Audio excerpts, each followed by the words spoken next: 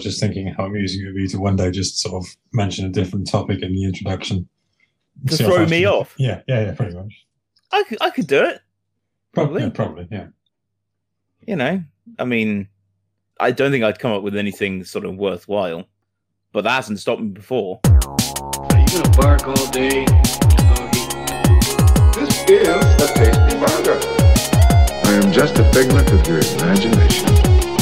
Here's Johnny! You are a sad, strange little man. These guys were Latin. Don't fail me again. Hello and welcome. You're listening to the Popcorn Bucket Podcast with Ben and Rob. This is a regular look at the wonderful world of films, film franchises, and film nonsense. This week is a one-shot episode in which we pick a topic and choose a standalone film to discuss with full spoilers, which isn't connected to a sequel, spin-off, or prequel, and hope that the other hasn't picked it and we've chosen wisely yet uniquely. This week, the random popcorn maker of film topics has given us a listener suggestion from Rose of film composers. So we are doing Hans Zimmer. Yes, well, thank you, Rose. Yeah, Hans Zimmer, why not? Born in 1957 in Germany, he's composed over, I've seen somewhere over 120, somewhere over 150, which is over 120 films, winning an Oscar for the Lion King soundtrack in 1995. Franchises he's scored include the Dark Knight trilogy, Pirates Caribbean, and most recently, No Time to Die. He also did the theme song for the UK lunchtime quiz show Going for Gold. I must admit, with this one, I was concerned because I've said before, I'm not the biggest music guy. So I don't have like the technical terms for things. I tend to have pleb tier taste. So I think you're going to embarrass me on this one because you're going to be able to say things about certain things and I'm going to go, the music does the thing. Well, I think I don't know. I'm not like an expert or anything, but I do tend to like soundtracks, both like like a film, like Pulp Fiction or Forrest Gump, where it's got lots of songs that are good, or Guardians of the Galaxy, films like that. But then I also like it where there is a score, and I like that from I think relatively early on. The first soundtrack I bought was Jan Tiersen's soundtrack to Amelie, which is a great soundtrack and a great film. And since then, I have sort of got quite a few others, but which you can listen to as albums in their own right. And I think in the previous podcast, I said the second one I got was the one to 28 Days Later, but it wasn't. I realised the other day the second soundtrack I got was the Two Towers by Howard Shore. Ah, well, there you go, podcast fans. There we go. Just update the Rob Wiki. The second album he got was Two Towers. Second film soundtrack album, not second album. Okay. Yeah, okay. Right, yeah, make sure. That's Jesus. It's like arguing with a computer sometimes. A computer with an amazing film score collection. Oh, actually, that's most computers now. It's Spotify. Yeah, I know. So, how are we going to do this? You can go first. Shall I give you my one and only fact about Hans Zimmer? Is it that you did the theme song for Going for Gold? No. Okay. His surname means room in German. Hans Room. Hans Room. Yeah, that's it. Okay. That's all I got. Okay, well, the way that we discussed this before is that we're just using the composer to get into talking about the movie, right? Okay. Are we? Yeah. I figured that was probably the thing because, dear God, I can't fill up an hour with what I've got to say about the soundtrack for this one. That's unlike you. Usually you're like a one-man, just a minute. Is that a compliment? Just a minute. It's a good, long-running program. So I was going to go for a bit of a film geek, strokey chin kind of thing. So Driving Miss Daisy was one that I kind of thought, because that was a breakthrough score for him. I genuinely think, I could be wrong, but I think some of his best work has been for franchises. Yes, yeah, like the Dark Knight. The stuff in the Dark Knight is amazing. Yeah, and I like Caribbean. I like the iterations that sort of happen over the soundtrack thing as well. So they always have the sort of main themes, but the new elements that are brought in, I like hearing that stuff. And the Dark Knight trilogy is a perfect example. I think for me, yeah, Dark Knight Rises is the strongest of the three because it probably is that culmination of the three of the three films and the way the sounds just keep building and building. Yeah. But Pirates of the Caribbean's great as well. It is. It really is. Despite their flaws, the sequels have some fantastic songs or tunes throughout. Pieces. They do. They really do. And so that's it. And I've been critical of Hans Zimmer in the past. I enjoyed the No Time to Die soundtrack, but a lot of it did feel, as said in the episode, that some of it did feel quite close to Dark Knight Rises, almost like it's rehashing it. Well, recently I loved his work on Dune. Yes, yeah. I would have picked Dune had I have the opportunity to sort of see it again and sort of really absorb everything. Like Dune would be up there because he does some really, really interesting stuff. Yeah, I think he said they sort of like made loads of like crazy new synths for it as well that didn't exist before. We saw bagpipes and everything in the film. I assume bagpipes on the soundtrack. Yes, it really is. But including that. Scottish listeners. So I didn't. Just for the one shot, you would have gone for Dune Part 1 because it's the only film out at the moment. Yeah, probably. I know, okay. But I didn't. Let's just pretend it was because it was a franchise. It's just called Dune. It says Part 1 on the film. It says Dune. The soundtrack that is good though. Yes, it is. And I'm looking forward to what he does in the sequel. So I think there are some worthier choices. Gladiator is definitely one. Interstellar is one. Inception. But I thought, fuck all that. I've gone for The Rock. Oh, nice. Now, I've mentioned The Rock before as one of my favorite movies possibly ever. It's a great action movie. And Hans Zimmer did the music with two other composers, Nick Glennie Smith and Harry Gregson Williams. He was the only one without a double-barreled surname. And yeah, it's weird because it's actually quite a short soundtrack. And it has three main themes that it kind of keeps coming back to. But what I love about it, if in case you don't know the film I'm talking about, it's 1996's The Rock, directed by Michael Bay, starring Sean Connery, Nicolas Cage, Ed Harris. General takes a bunch of hostages on Alcatraz and threatens the city of San Francisco. John Spencer's in it, isn't he? What now? John Spencer's in it. Yes, he's really good as well. So, sorry, I interrupted you then when you were going through the description. Sorry. Well, no, I mean, I do it to you all the time. The point being with all of this is that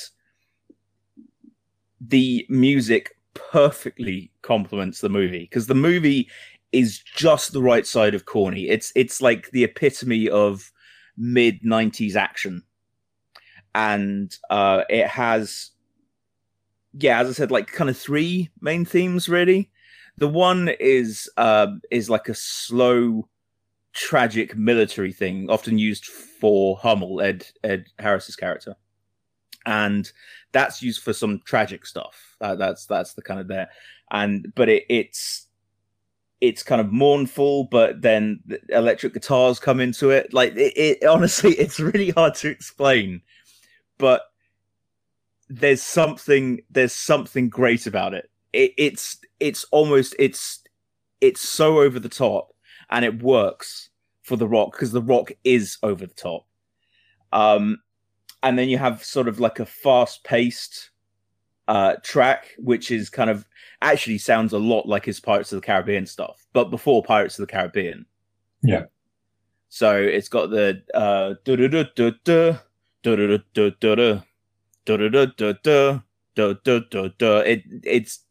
it's in the same ballpark as Pirates.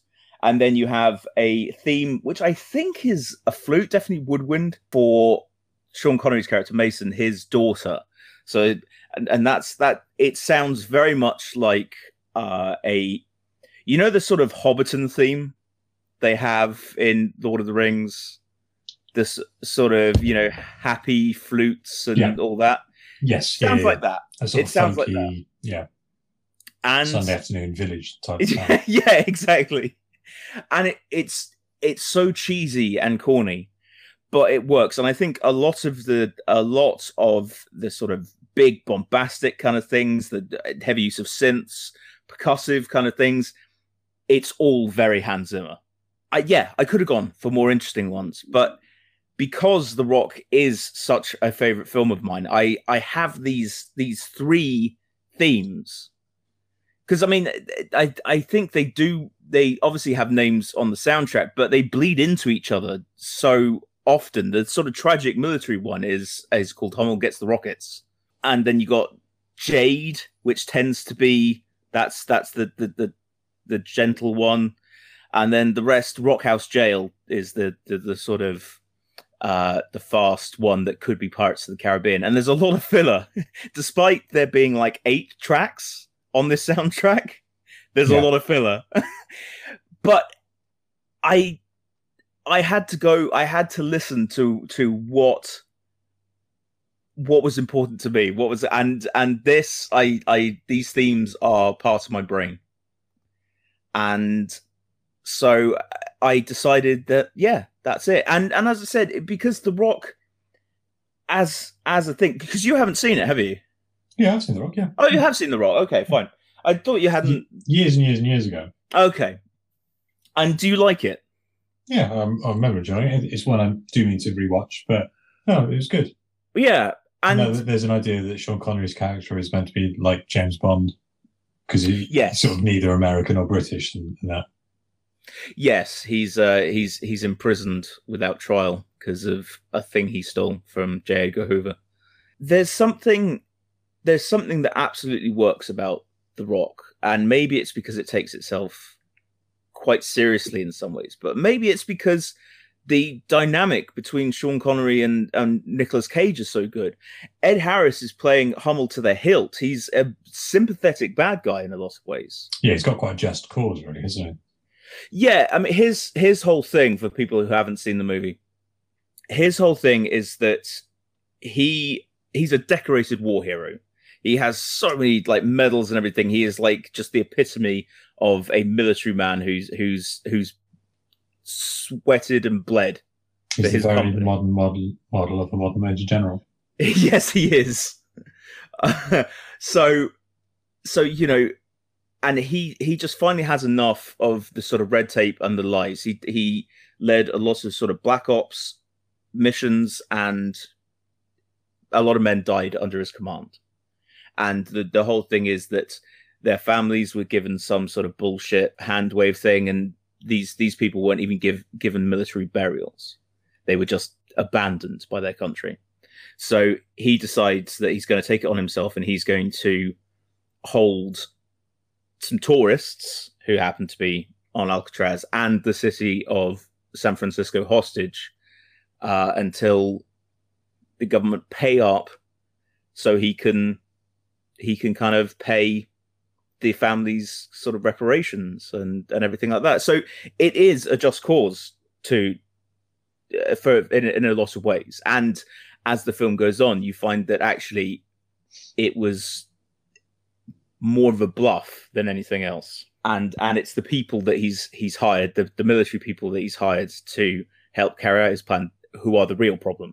The script is genuinely interesting because it has, like, I like Con Air and things like that. Con Air is probably the best sort of comparison, but the script of The Rock is unlike most films of its ilk.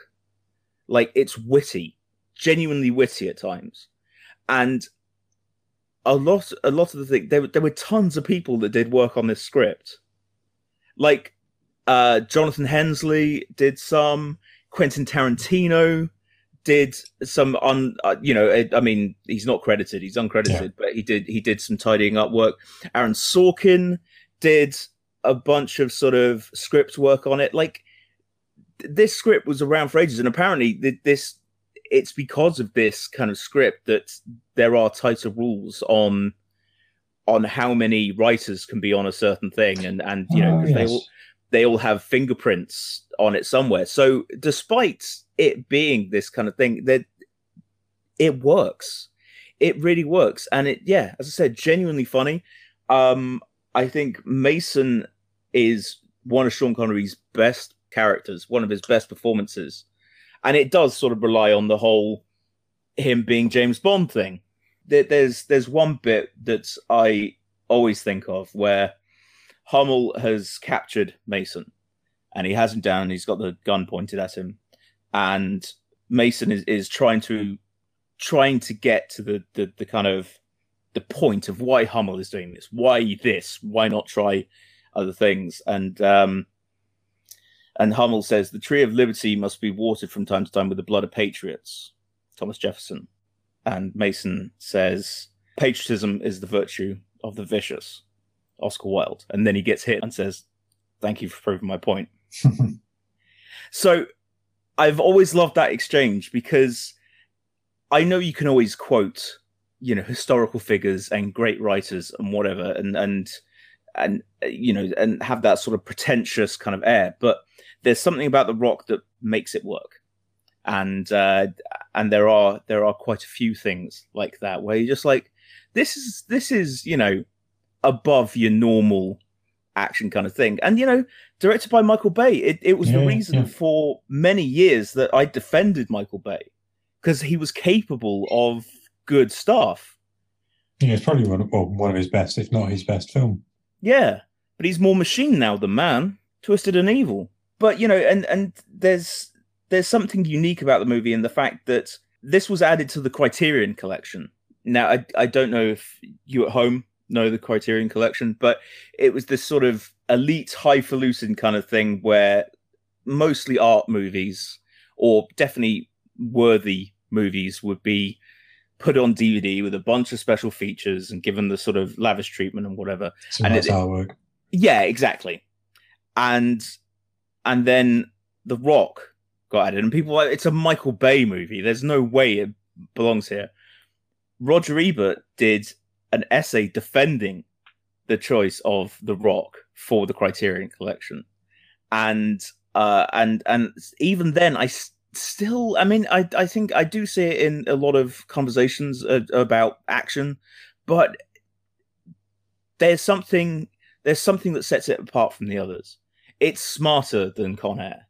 You know, it's kind of, despite it coming out around the same time as the first Bad Boys, you know, because that's obviously probably the better Michael Bay kind of analog. It's leagues ahead of that. Yeah. There's something that is so good about it. And I think the soundtrack genuinely is a major part of it. It may be one of the only soundtracks I still have on CD. Hooray for physical media. I've got a couple of soundtrack albums still on CD, and The Rock is one of them. Because, you know, I loved the film at the time and just, I don't need that. And what interested me is that I was trying to find reviews of the soundtrack. Because I thought, you know, Hans Zimmer, he's an incredibly prolific composer, probably one of the most famous composers going. There's bound to be maybe people who've gone back and kind of looked at his earlier work and saying, like, how has it kind of gone? I couldn't really find any reviews for the Rock soundtrack, except a review from All Music.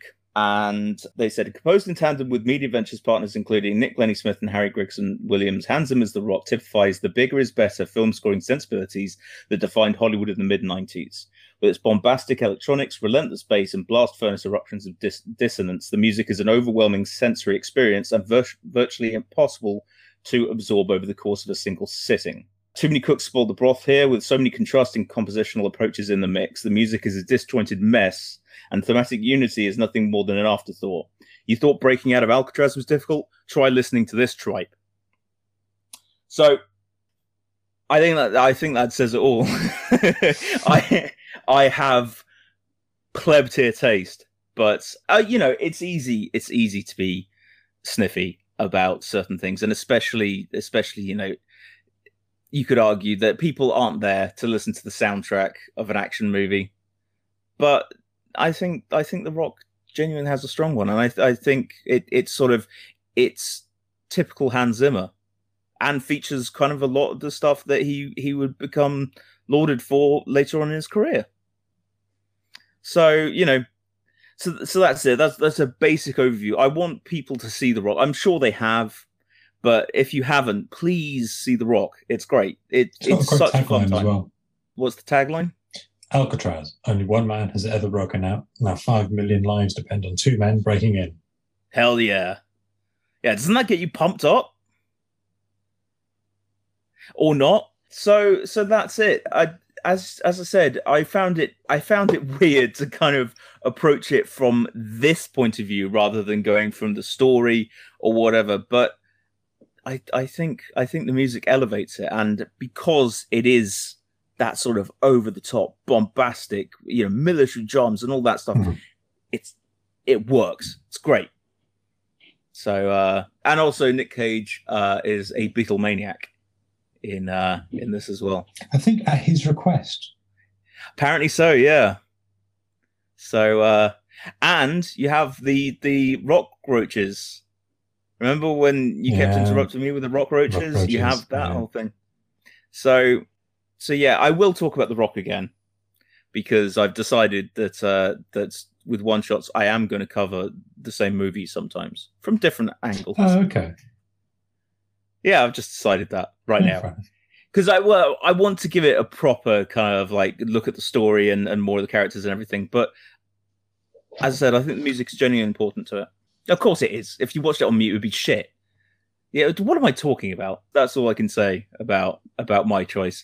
Now, here comes you going to blow my shit tier opinion out the water, aren't you? You're absolutely going to destroy me. Me up at all, like an unnecessary hype man.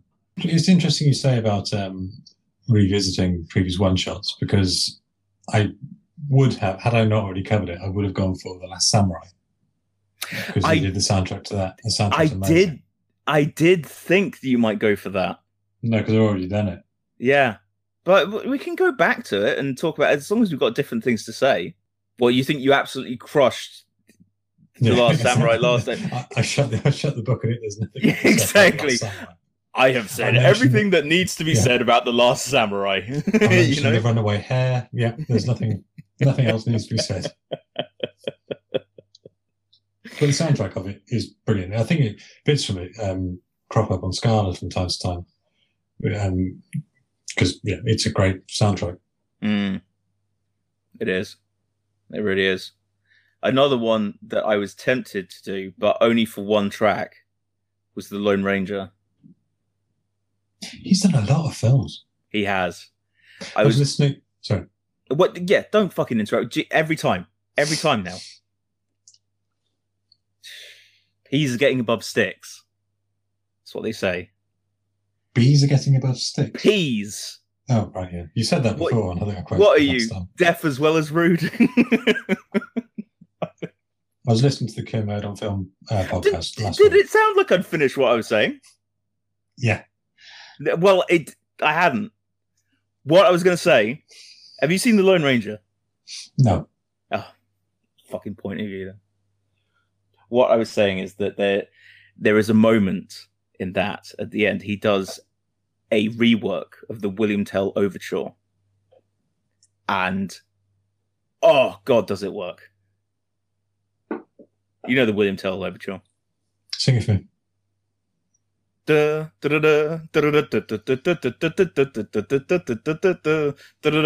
Bible March. No. Okay, that's enough. Royalties. Sucks. What? I knew the William Tell Overture. I knew you did, but you just like getting me to perform. Yeah. Yeah. I was gonna actually genuinely hum some of the themes from The Rock, but I thought I need to not do that. But I will come back to The Lone Ranger at some point. That's a warning. So stay tuned, Tree fans. Yeah. Yeah. So, Rob. Yeah, so I was listening to the Kermode on Film podcast this week, and they're talking about No Time to Die, which incidentally we had an interesting podcast about No Time to Die from a few weeks ago. Did we? We did. Wow, people should check that out.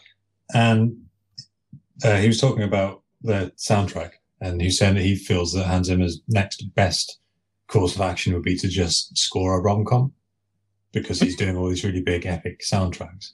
And there must be like loads of, pretty much loads of pressure on it. Not pressure, but there's like a lot of expectation about Hans Zimmer soundtrack. But actually looking at it, he scored things like Boss Baby. The Boss Baby was the one that surprised me as well. When I looked at that, I was like, really? So I think he's done like a fair amount of like sort of, I guess, worthy Oscar contenders and less worthy filler films. And he's done some computer games with Lorne Balfe. Lorne Balfe does the soundtrack to the Dark Materials TV series, which has a great soundtrack. He also did the Mission Impossible soundtracks. Yes, yeah. But together they've done Call of Duty, Modern Warfare 2, Beyond Two Souls, and FIFA 2019. Yeah.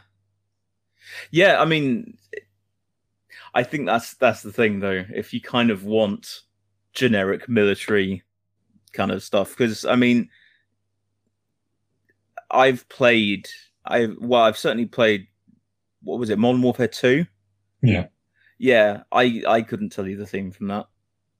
And normally you hear it a lot because, it's like you're playing the multiplayer and everything, so you get to know the lobby music like you wouldn't believe.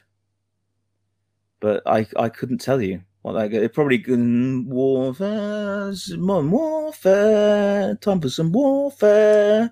Shoot the mans with guns. You gonna cut that bit? No. Okay. Just a suggestion.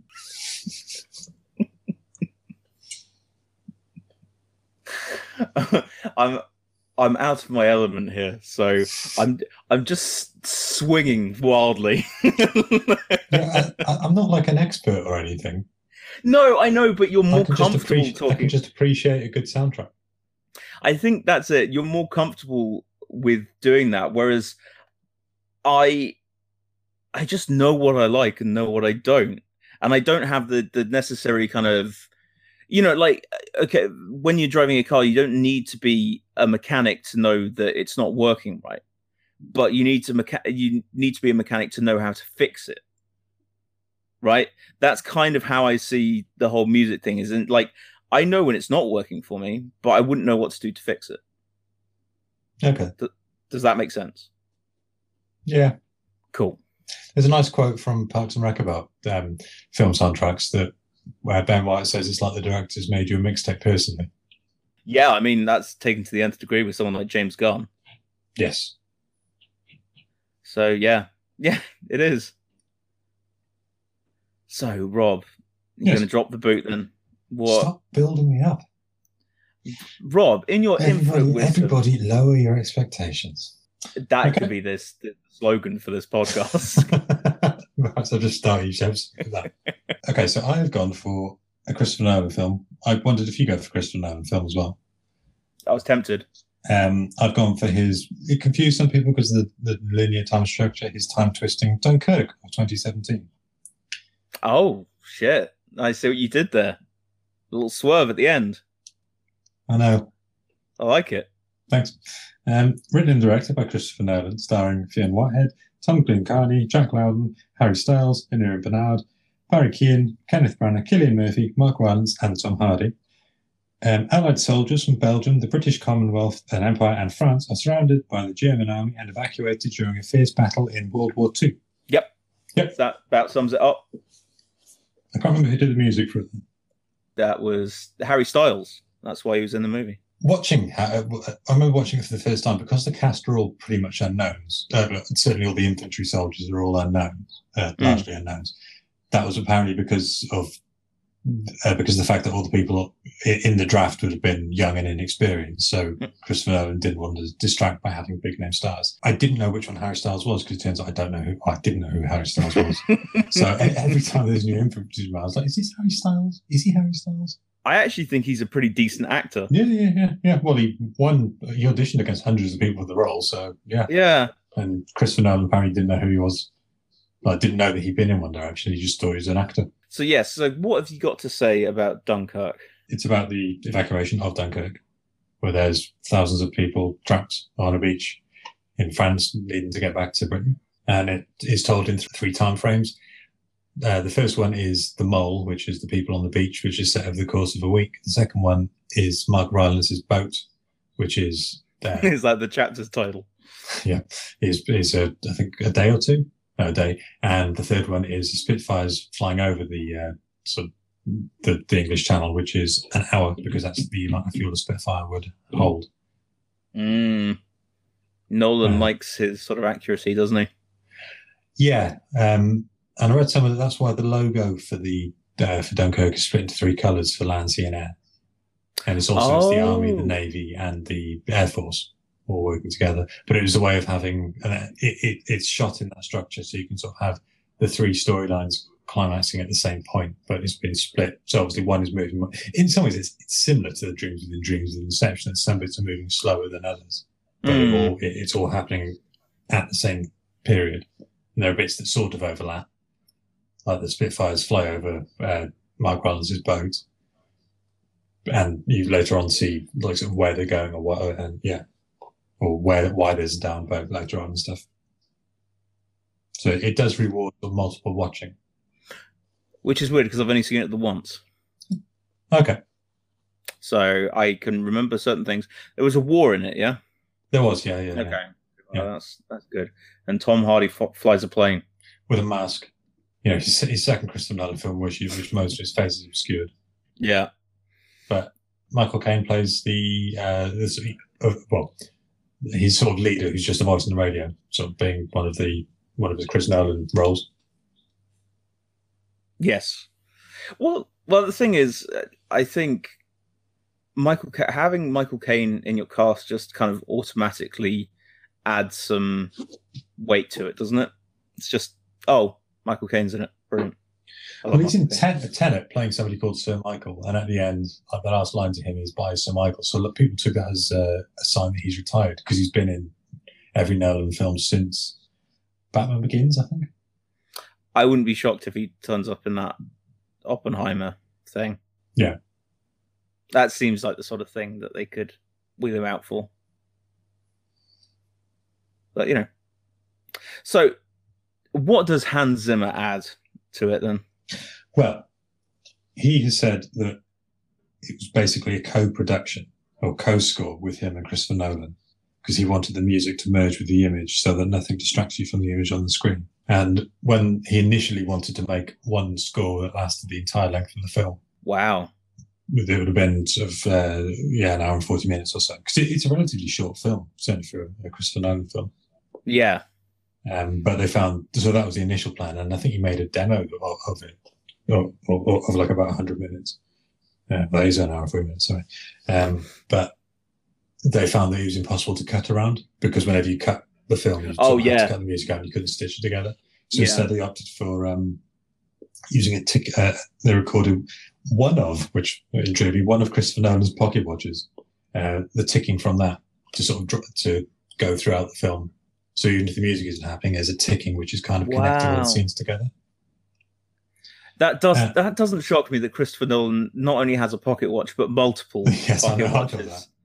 Yeah, that is the most Christopher Nolan thing. Again, on that Kermode on Film podcast, Kermode and Jack Howard was saying that about Dunkirk and Dune, that it's less a soundtrack, more a soundscape.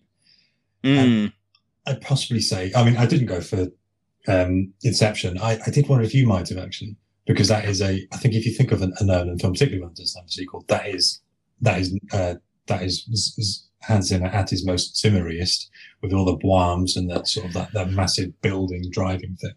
Yeah, and it does have, the fact that it's non je ne regrette rien slowed down. Yes, yeah. And that's all very clever stuff. But again, I only had the sort of one track, which was Time. The rest of it kind of sort of eluded me. Whereas with The Rock, I had three. so that's why it was. So it was either the one sort of like main theme or the three, and I went with The Rock. I could pick up quite a few from Inception. I haven't seen it for quite a while, actually. Okay. I should maybe watch it again.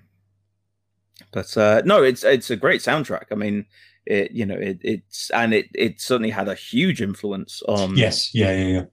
on lots of things, but yeah, it's and Interstellar was another one. I think that's some of the work he does in that is truly incredible. But again, I don't feel qualified to talk about that, so I talked about the dumb action movie.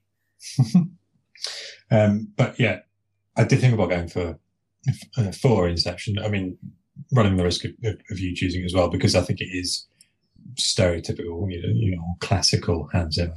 But I find Dunkirk, the soundtrack, really interesting. They make use of. So the big thing about it is they make use of the shepherd tone, which is that the one that makes you shit yourself. No, it's the one that brings you sheep in. Shepherd, sheep. No, I got it, mate. Thanks. I got it, mate. I was just making sure that I didn't have any sharp implements near me, just in case. Okay, so it's the auditory illusion of a tone that continually ascends or descends, but in reality doesn't. And it's used on the back pod in The Dark Knight, The Dark Knight Rises. So for that, they don't want the bike to sound like it's reaching its top gear. So it just constantly builds and builds and builds and builds. So it sounds like it's faster. It works by having ascending notes spaced an octave apart, and you keep fading out the higher notes, replacing them with lower notes. So it always feels like it's building. Oh, wow. And what's interesting, so Hans Zimmer isn't the first person to use a shepherd tone, and this isn't the first Nolan film he's used that music in. Apparently there's some in The Prestige, which that I would think make we also sense. talked about in an episode. Have we? Yes, everyone talk about... No, not talk about. We talked about. You done listen to it, probably. Podcast. I think that should be our theme song. We talked about it. You listened about it. Podcast. So he has used it, the shepherd tone before, but why I find this so interesting is, and I was reading an article on Medium by Ed Newton Rex about this soundtrack, that Zimmer's actually using 3 shepherd tones for the 3 timescales. The bottom part is playing it slowly, which is the weak for the boat. The middle part is twice as fast as that for the weak for the beach. The middle part is twice as fast as that for the boat. And the top part is twice as fast again to be the Spitfire battle. And as the film sort of reaches its end, the 3 parts are playing together, and they're all building to the same point. That's awesome. Yeah, no, I found it quite interesting. I can see why him and Nolan get on. Yeah, I think this was the last one they've done together, because he did. I'm not sure whether it was No Time to Die or Dune instead of Tenet. And I don't think he's due to do the Oppenheimer one. But if that was the last thing they work on, it's a hell of a thing to go out on. Yeah. This sort of co-score where they both work together using the music and the picture to tell the same story. Yeah, I mean, he does sound a bit like a sort of music scientist, doesn't he? Yes, yeah. Well, apparently his mum was a pianist and his father was an engineer. So shit, yeah. So I read somewhere he was always taking part of the piano and adding sort of saws and things onto it to make it sound different. Wow. Sort of combining those two. But so throughout Dunkirk, occasionally you get snatches of Edward Elgar's Nimrod. They used it in the 2012 Olympic ceremony. It's that kind of ocean faring one, which is used quite a lot in sort of patriotic British things. But throughout Dunkirk, you get snatches of it, and then you get it slightly at the end, almost complete. But again, that's a Hans Zimmer rework of it, variation. Yeah, I think I'd know it if I actually looked it up. Yeah, I could do it, but I can't quite. Please. No, dude, you made me fucking do the William Tell thing. I think because the William Tell is quite sort of a happy. Elgar is quite a sort of somber one. You don't want that. No one needs that. Yeah, dude. No. Wow. I see. That's what he thinks of you, audience. He won't go the extra mile. No. And kind of, I would do anything to entertain you guys. Rob, he's always half-assing it. Yeah. And he's sort of weirdly proud of it as well. So if you'd like to be my new co-host, please email rob@thepopcornbucket.com, because I want him to see all of listen to it. I've heard it's all right. You're the Nimrod here, mate. Du-du-du-du, du-du, du-du, What's that? That's one. That's from The Rock. Oh, okay. That's the sad military one. To be honest, that would have been exactly my impersonation of Nimrod. I think that's probably it for talking about soundtrack. I will say that you've clearly done a lot more research into your choice than I did mine. I did look, but there really because I'm isn't willing to go much. the extra mile for the listener, like you can't be asking us sort of Oh, you see, he used that reverse card on me. No, that's not true. There really isn't that much about, because The Rock, from what I understand, is a very generic action movie soundtrack, whereas Dunkirk, he was at that stage of his career, and especially with Christopher Nolan, the fact that they do that sort of scientific experimental type stuff, they do more interesting stuff. I think The Rock may have just been a paycheck for him, but I like it very much. And I think if it wasn't in The Rock and maybe that sort of that military theme, you'd probably have to dial it down a little bit because it is a little bit kind of mega cheesy. But I reckon if you did like a slightly more somber version, people would go, "Oh wow, that's a really moving piece." But just because it's attached to The Rock, like it won't get the plaudits. Sort of loses credibility. Yeah. Well, exactly. It's the whole snobbery thing. It's the whole, it's in the Criterion collection. What would the neighbors think? It's just, it gives a fuck. I think you've won this one. Absolutely, you've won this one. Thank you. That's very gracious of you. Well, you answered the Hans Zimmer thing better than I did. I won, hands down. Was it all building to that? No. I'm actually surprised how many of those you haven't done, and also how many times I haven't gone wow. Because if it was all building to that, this is the end of the podcast. I know I threat that every time, but it truly could be. That's a deal breaker for me. If we did this for that pun, no, generally that just popped into my head then.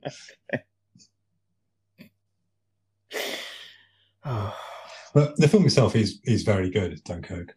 It was nominated for an Oscar, it didn't win. It lost to The Shape of Water, and the soundtrack lost to The Shape of Water as well. A slightly joking part by calling it his sort of confusing, timey-wimey, twisty thing. But the structure is very interesting, how you've got these overlapping stories. Yeah, it is. It is. It's a little. I remember seeing it in the cinema and being a little bit sort of like, what is going on here? But then it does bring it all together. Yeah. And Nolan's good at that. I mean, shit, he's been doing that since Day Dot, really, hasn't he? With Memento. Yeah. No, it is a damn good movie.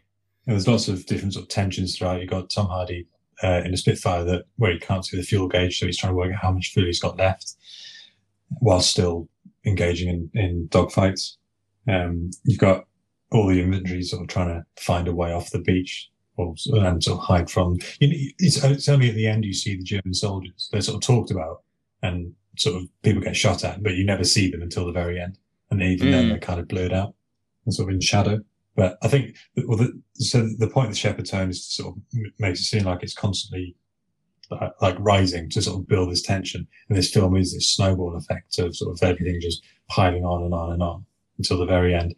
It's interesting that, so at the end, one of the characters is reading Churchill's speech from a newspaper, so you don't actually hear Churchill's. Yes, I thought that was a very interesting decision. And I guch it was kind of outside the film's control that this came out in a 12-month period where there was 2 other Dunkirk films as well. There was, which I've read someone makes it quite an interesting trilogy. So you've got this film, Dunkirk, and Darkest Hour, with Gary Oldman as Churchill, sort of building to the Dunkirk spiel, or this about Churchill's early days. But there's a film afterwards, which I have seen, which I really enjoyed, called Their Finest, which is about, I think it's either Haley Atwell or Gemma Arterton are making a film about the Dunkirk evacuation. And if you've not seen that, that's really worth seeing. You've got this nice trilogy of this of Churchill's sort of response to the evacuation, and then the actual evacuation, and then people trying to make sense of it and film it. It's Gemma Arterton. Gemma Arterton, okay. Right. Mm-hmm. But yeah, it's definitely I really enjoyed that one. Cool. Yeah, see, I knew about the 2, didn't know about the third one. Good shit. So, Rob, you've won another one shot, you absolute bastard. Thank you. How are you going to celebrate? I don't know. I'll just revel in the victory. Cool. I'm not going to say that I tried my best, because losers whine about their best. Winners go home and fuck the prom queen. Which is a line from The Rock. It is. You're best. Oh, it's so good, man. Everyone wants The Rock. So, yeah. So, what a ramshackle episode this has been, dude. I think we've had ramshacklier ones.